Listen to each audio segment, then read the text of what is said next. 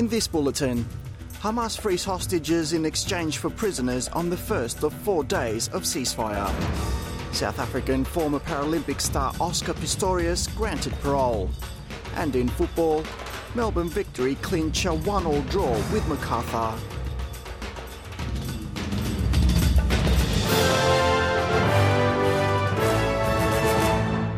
With the latest from the SBS newsroom, I am Alex Anifantis. 13 Israeli hostages have been freed from Hamas captivity in the Gaza Strip and have been returned to Israel, where they were undergoing medical checks. This happens at the end of the first day of a planned 4-day truce that saw Israel freeing 39 Hamas prisoners. According to the Office of the Israeli Prime Minister, 4 children and their relatives were included, as well as 5 elderly women. Israeli officials say the released hostages will be flown or driven to 5 different hospitals across the country for medical treatment as needed. This member of the Israeli Defense Force says the deal is a sign of an improving situation. With all the successes we experienced along the way, today is the beginning of the light at the end of the tunnel. We have a great privilege to be here at this significant moment. Fighting continued in the lead-up to the pause, which is the first since the conflict began nearly 7 weeks ago. South African former Paralympic star Oscar Pistorius, who was imprisoned in 2014 for killing his girlfriend Reeva Steenkamp, has been granted parole. Mr. Pistorius shot Miss Steenkamp multiple times through a bathroom door on Valentine's Day in 2013, later claiming he mistook her for a burglar. He was initially jailed for 5 years in 2014 for culpable homicide by a high court, but the Supreme Court of Appeal in late 2015 found him guilty of murder after an appeal by prosecutors.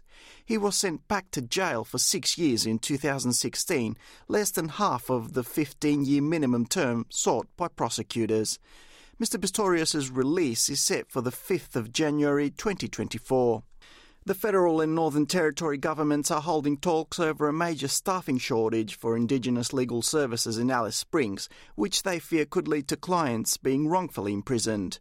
More than 3/4 of the lawyers working at the North Australian Aboriginal Justice Agency in Alice Springs have resigned, with just 5 lawyers currently able to deal with a growing caseload.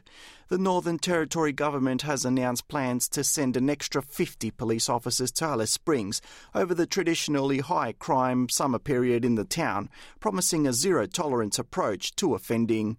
Naja acting principal lawyer Jared Sharp says this will likely mean both higher rates of imprisonment and longer sentences. What we know is that for Aboriginal people in Central Australia who might speak English as a 4th language or other reasons why, their understanding of the legal process is extremely limited, they're going to be in situations where they're very vulnerable to being sentenced to incarceration when they might not otherwise would have been, or for longer than they would otherwise have been.